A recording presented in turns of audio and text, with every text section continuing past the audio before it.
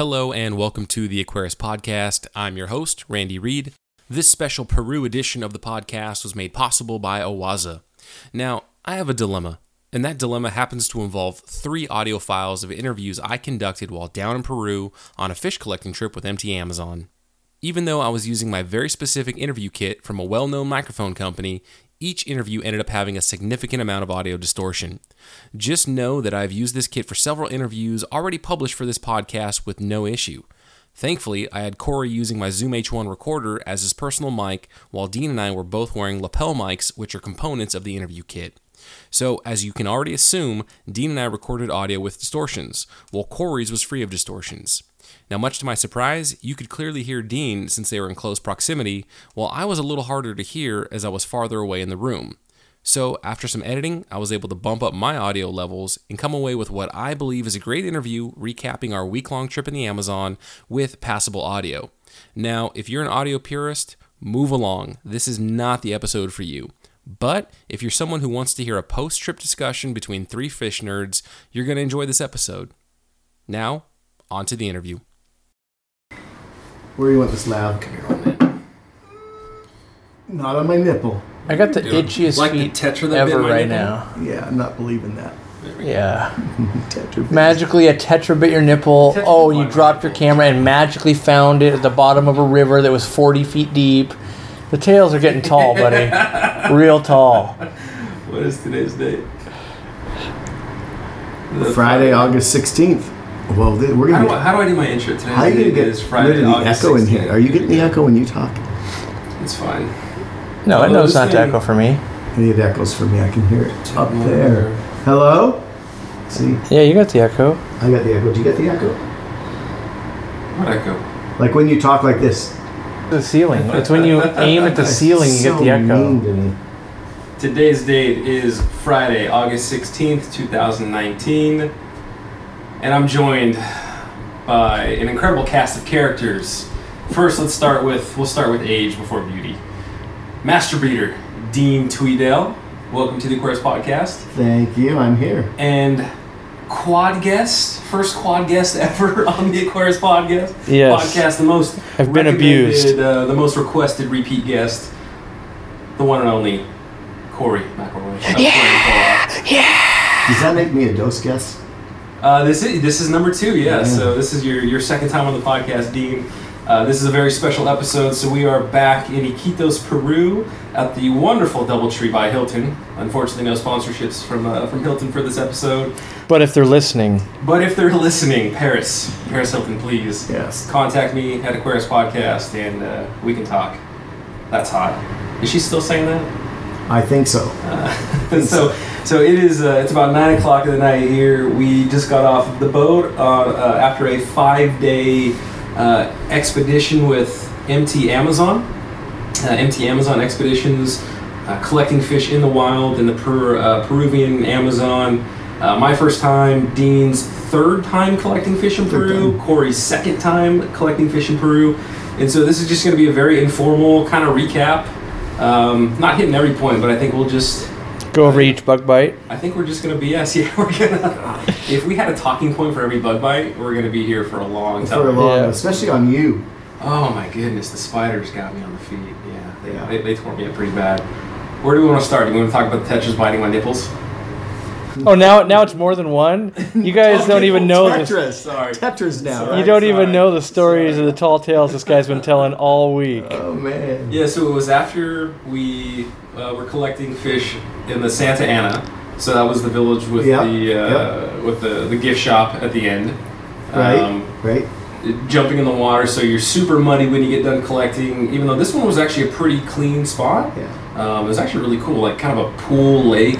Unfortunately, It was a spring. It was a spring fed lake. A little man-made kind of action to make it more civic for the folks of the village, but still really cool fish in there. Well, rainbow Wolffish, yep.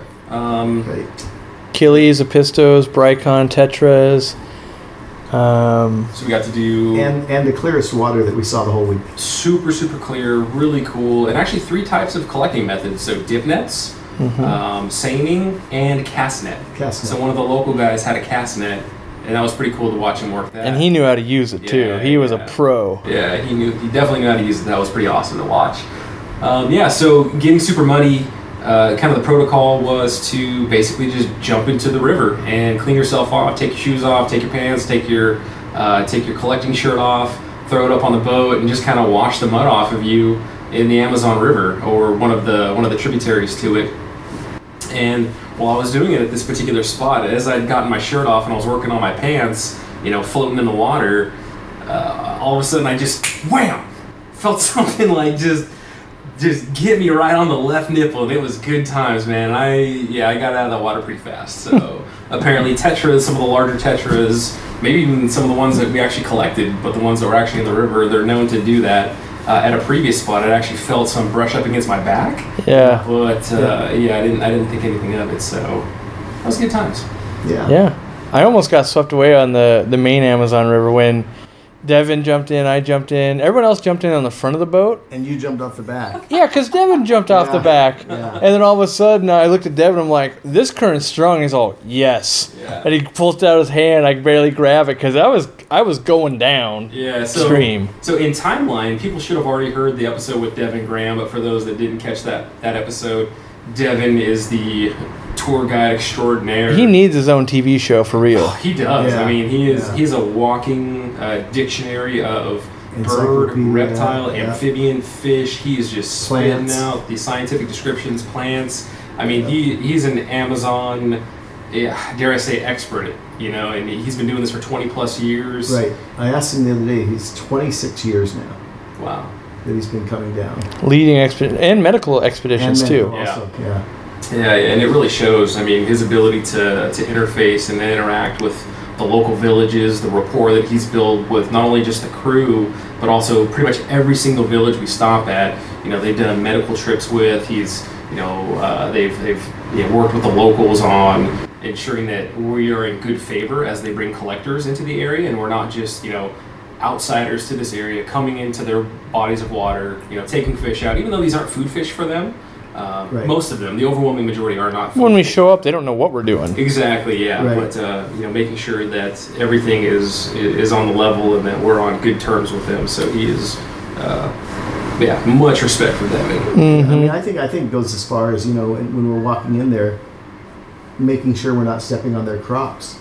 Yeah, he was pointing out their crops that we wouldn't have known. That's right. Yeah. Just it's all the little things that he does so well. Mm-hmm. Puts all that together and makes it into a great trip. Yeah. So what did you guys think of this trip compared to past collecting trips? What were some things that you liked? What were some differences? I really liked the fish being caught and then eating them. Like, I ate way more different stuff that it was cool to be like, that gets caught and then we actually eat it instead of like, oh, we bought it at the, Peruvian grocery store and then ate it type of deal. Your last trip down when you guys did Puerto Maldonado, so that was the van-based collecting trip with Michael Barber. What was the most? So what fishes did you have on that trip? I don't think we really ate fish at all. Some ceviche, but Ceviche, yeah. We didn't really collect fish there that we ate. Mm-hmm. Or maybe we didn't catch large enough fish to eat. yeah, it was a lot of small fish that we were catching. Fish. But we had picuru, which is like the giant rodent, and we had, Right. we had filet mignon one night, which was amazing. Right. And we had these different things, and I don't know, I guess the difference was because there was a home base of actual, we would eat out sometimes because the van would travel quite far, and then we would stop, and maybe it was a hostel, and then it was kind of just like, it's kind of like road tripping in the U.S. You drive, and you're like, okay, we're going to eat somewhere around here. Mm-hmm. Right. Some of them were terrible, and then some of them were awesome. Some were the best food I'd ever had in my life, and then some were like super warm soda. This chicken's been sitting dry for days. The rice is crunchy, and just like, oh. The food on this trip was fantastic. Yes. Every single meal, breakfast, lunch, and dinner. Was it Raul? Was that his name? Our chef? I think so. I believe so, yes. He Yeah. was just, yeah. he was on point. I mean, He's that guy. been the amazing. chef for them for, well, I was on the same trip 2 years ago. Different collecting locations, but the same trip. And he had been their chef 1 year before that. So that's the other thing that Devin has done is he's put a crew together that is passionate about what they are doing as a crew. I mean, the boat always is being cleaned. There was a lot of pride for that boat. Yep.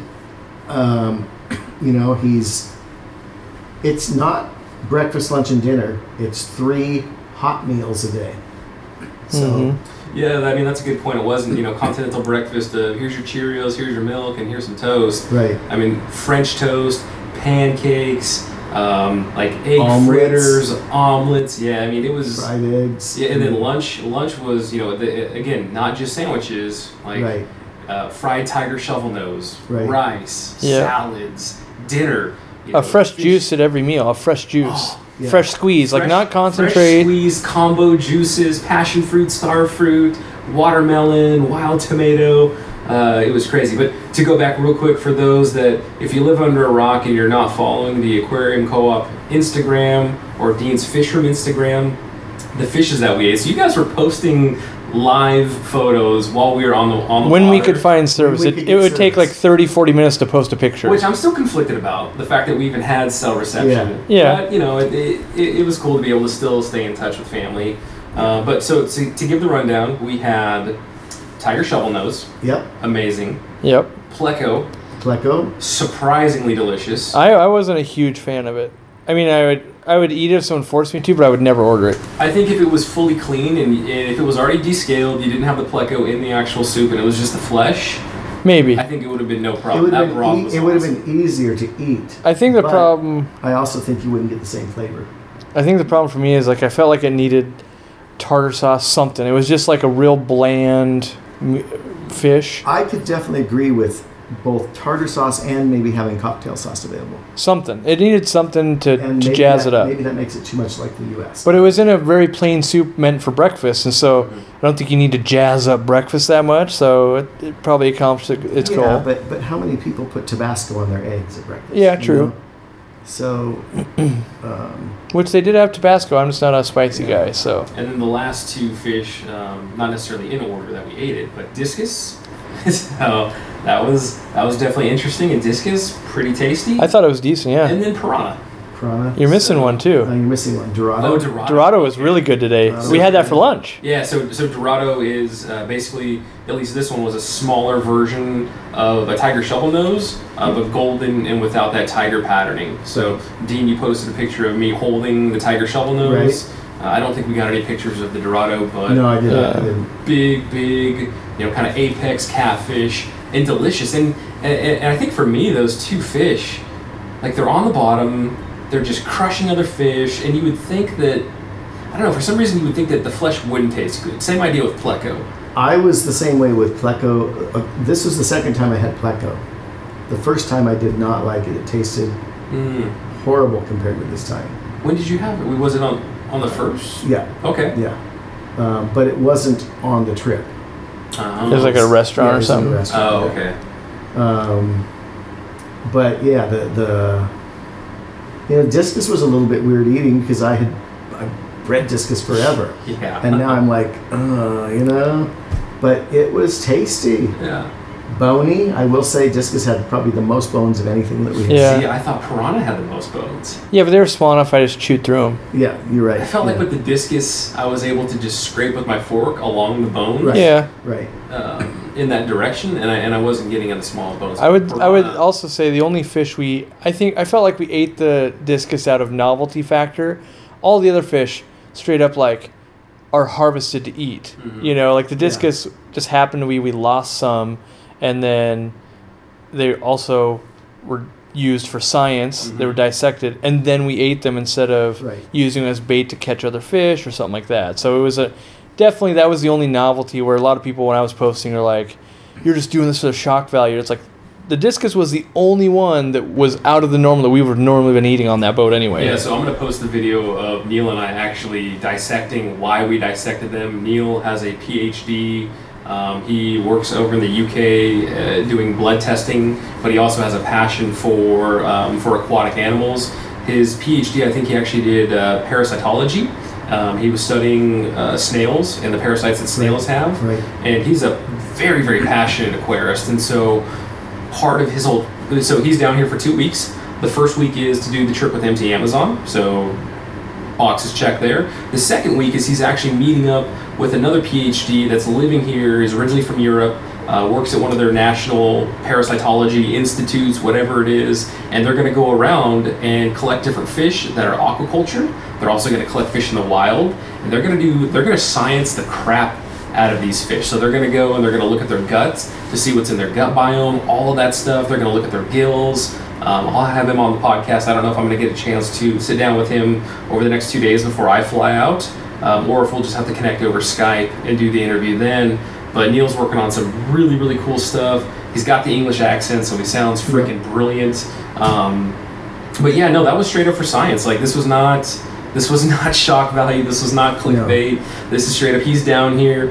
We put the gills in, not formaldehyde. It begins with an F, but it's a preservative. Formalin. Formalin. Yep. So we immediately put the gills into formalin, sealed them up, and he's got them with him. And when he meets up with his parasitology buddy, they're gonna examine those, and they're gonna look for the parasites in them that he's finding in these fish. But I don't want to go into that too much. But really, really interesting stuff that could have some pretty big implications for the hobby in terms of helping us understand maybe some sudden deaths that are unexplainable. When people have fish that die and they give the whole, well, my water quality is great, I do weekly water changes, so on and so forth.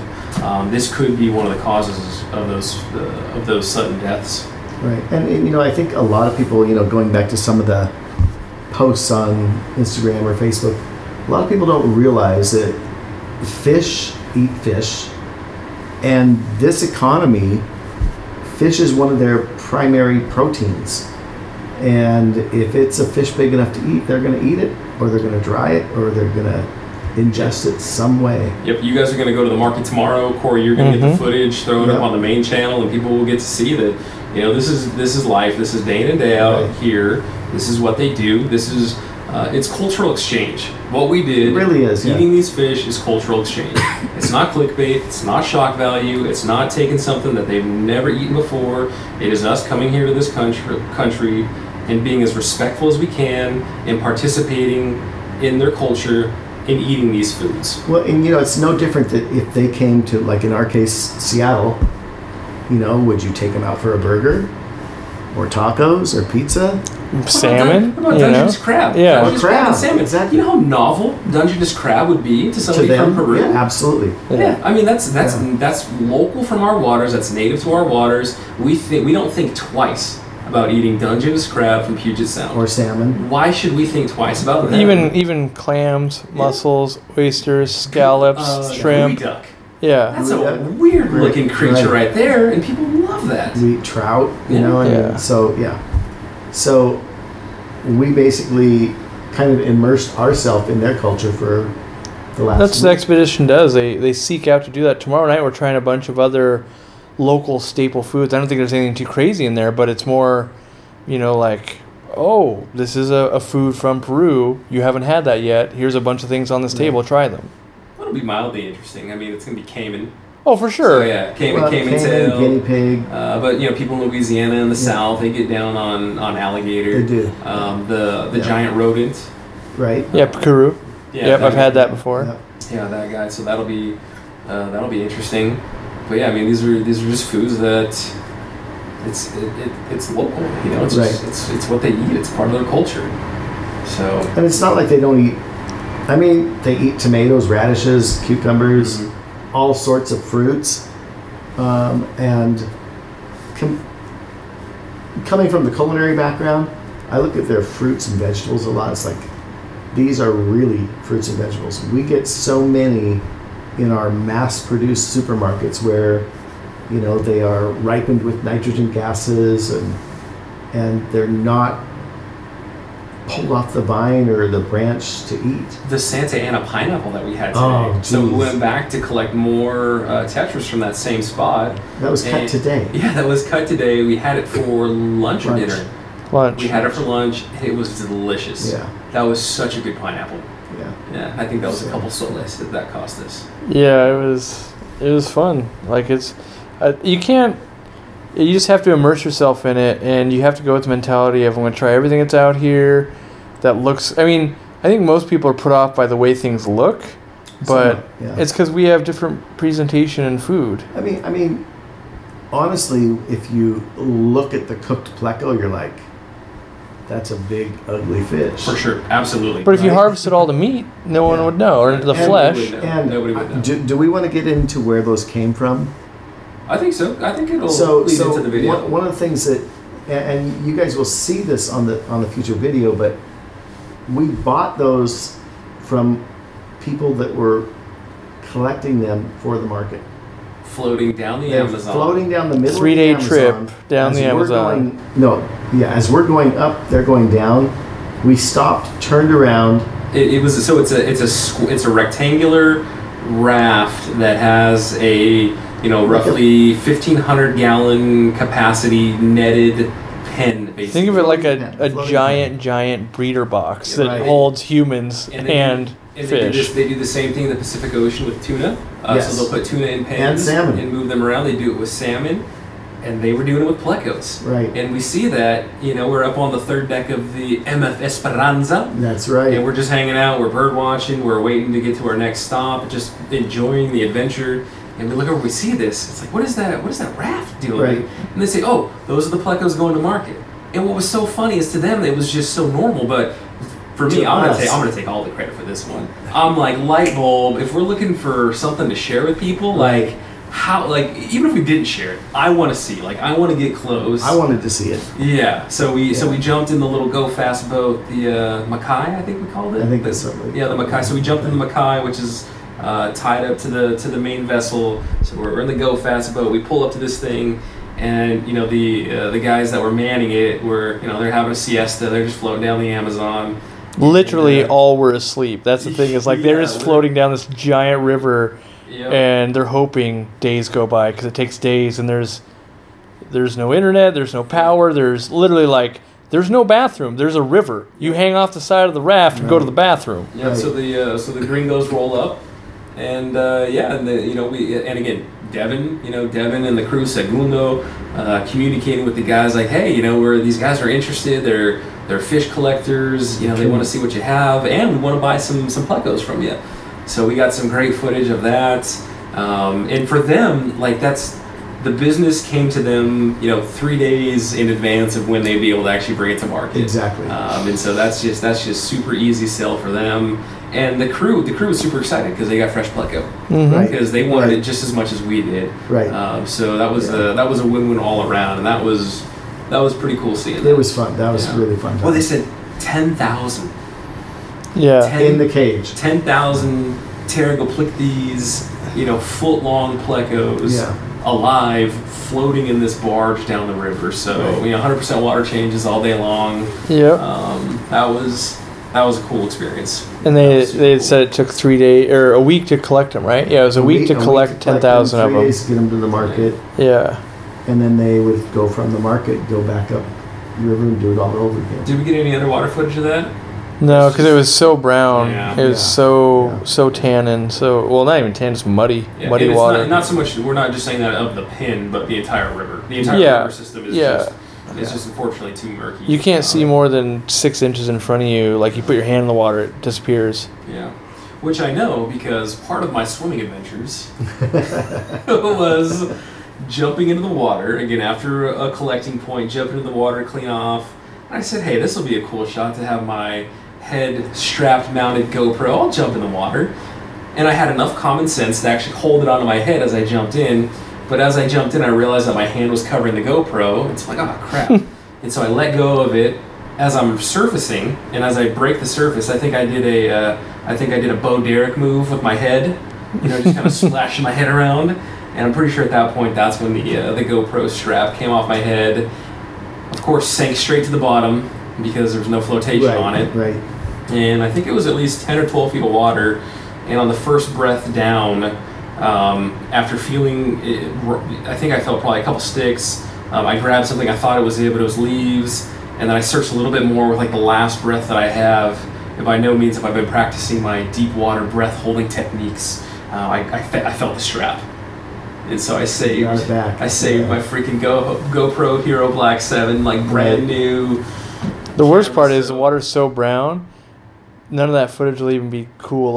Yeah. Imagine you might just swimming see my up on foot, it. Yeah, or like you might imagine just see my you. hand hit it, and that's Yeah, it about would have been it. amazing to like see that, but it's Yeah, so I had- dark. I had quite the celebration though, finding that camera. My wife would have killed me. She'd be Yeah. like, "You're not getting another one." Yep. That would have been good times. That'd be your last And you would have lost all the footage too, which is the worst part. That's my biggest fear always. Yeah. Yeah. People always like, oh yeah, if they steal it, and they're worried about the money. And I'm like, you don't get it. It's way more than the money. Like you can rebuy cameras, you can't rebuy all the filming. The experience, Right. yeah. Yeah. No, you can't. So here's a question for the audience. For Apple product, do they make AirDrop external hard drives? Yeah, we were all If you wondering know about of that. one, if you know of one, leave it in the comments, because that on this trip would have been real nice to have that secondary backup. Oh, I got some great footage on the iPhone, great Mhm. pictures. AirDrop that to the external hard drive. Double redundancy. Right. Let's go film some more stuff Right. Without taking a ton of power too. We need that. without taking a ton of power. Yeah. AirDrop is super fast though. Yeah, Yeah. it AirDrop can't works be. crazy fast. That's why Yeah. you need to just get a Mac. Can't do it. Let go, man. Can't do it. Join the dark side. Mm-mm. Join the proper side. And for GoPro, make a battery that lasts longer than a half hour. Oh yeah. Mine were lasting just fine at 90 minutes. I wasn't getting 90 minutes. Maybe, well, I think I got 60 minutes. I think 60 minutes was the most, and with about 10% left. But to your point, though, maybe that last 10%, it's like a car gas tank equivalent, where that last quarter tank seems to, last an extra 300 miles. Yeah. Right. Somehow those Right. things just aren't calibrated, or the dealerships do that on purpose. Yeah. Mm-hmm. Yeah. So being an Amazon first timer, Oh yes, Steve, I'm in the hot seat. I like this.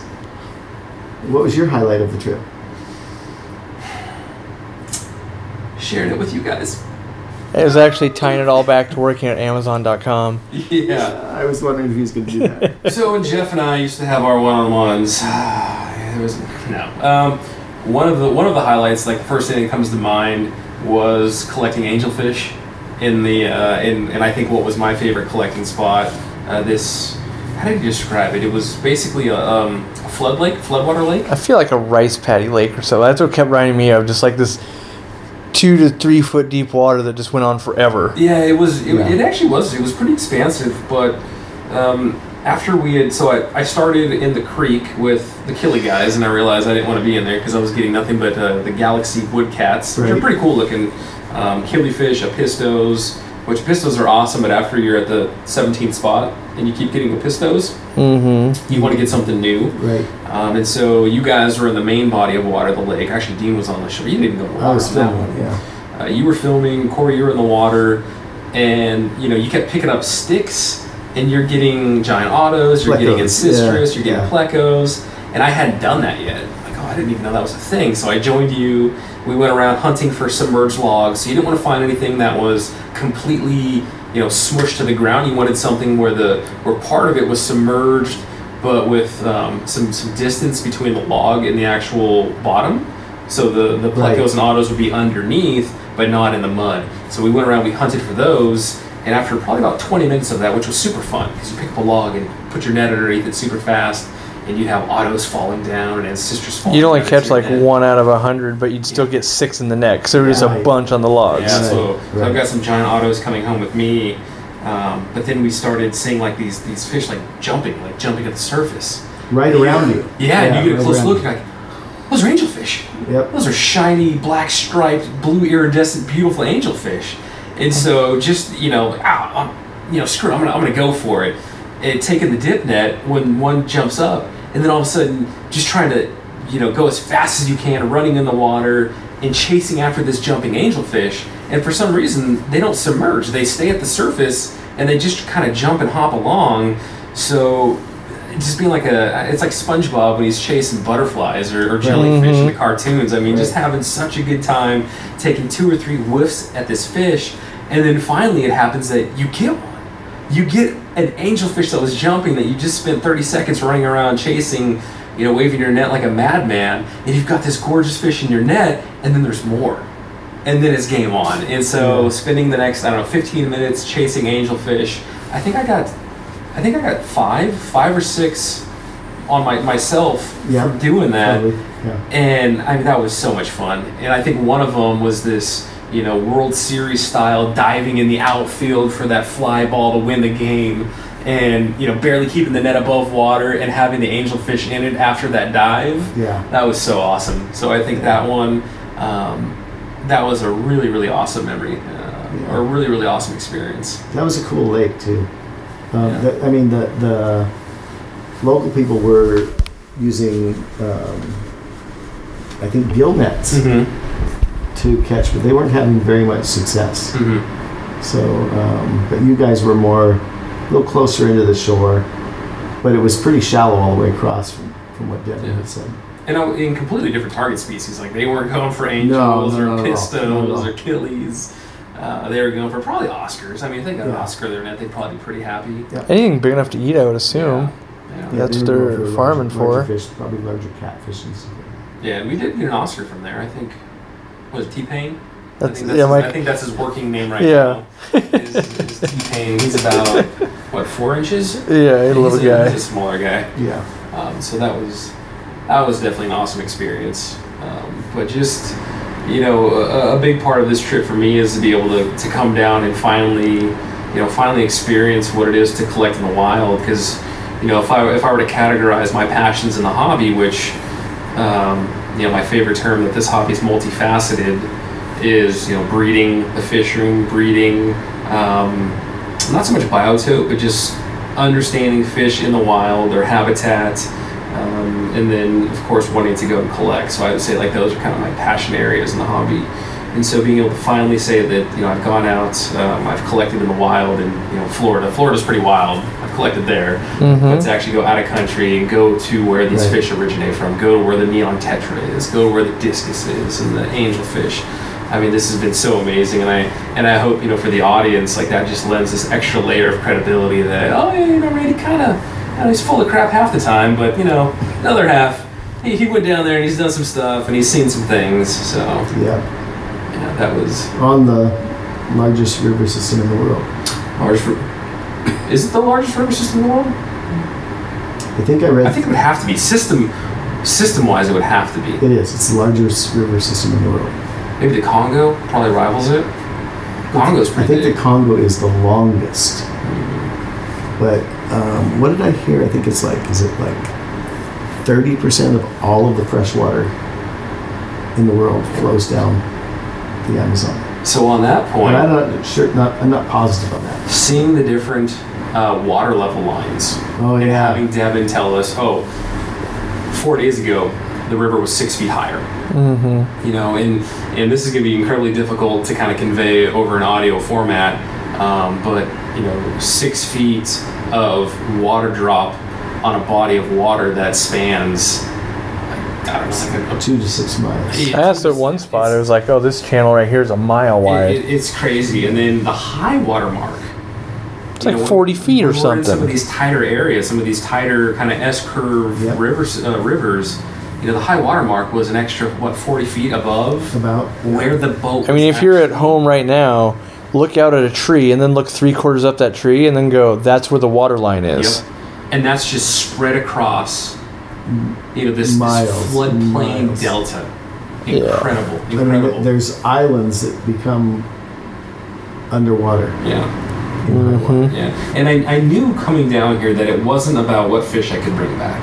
I knew if I had the opportunity to bring back discus, I was going to be super, super happy. Worst case scenario, I would just come and steal some of your babies from your discus. But if I could bring back those, that would have been amazing. That would have been icing on the cake. But to come down here and experience the collecting aspect, seeing them in the wild, but then also just the environment, and that's something that you didn't really expect. And I also didn't expect to want to actually look for vermiliads.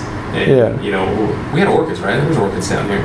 Yes. I think we came across some orchids. A few. Orchids and parakeets, parrots, macaws, all the different birds that are down here. And then coming across, you guys weren't, you hadn't shown up yet, but, coming across a frog while we're walking to the discus quote-unquote farm. How about a baby marmoset?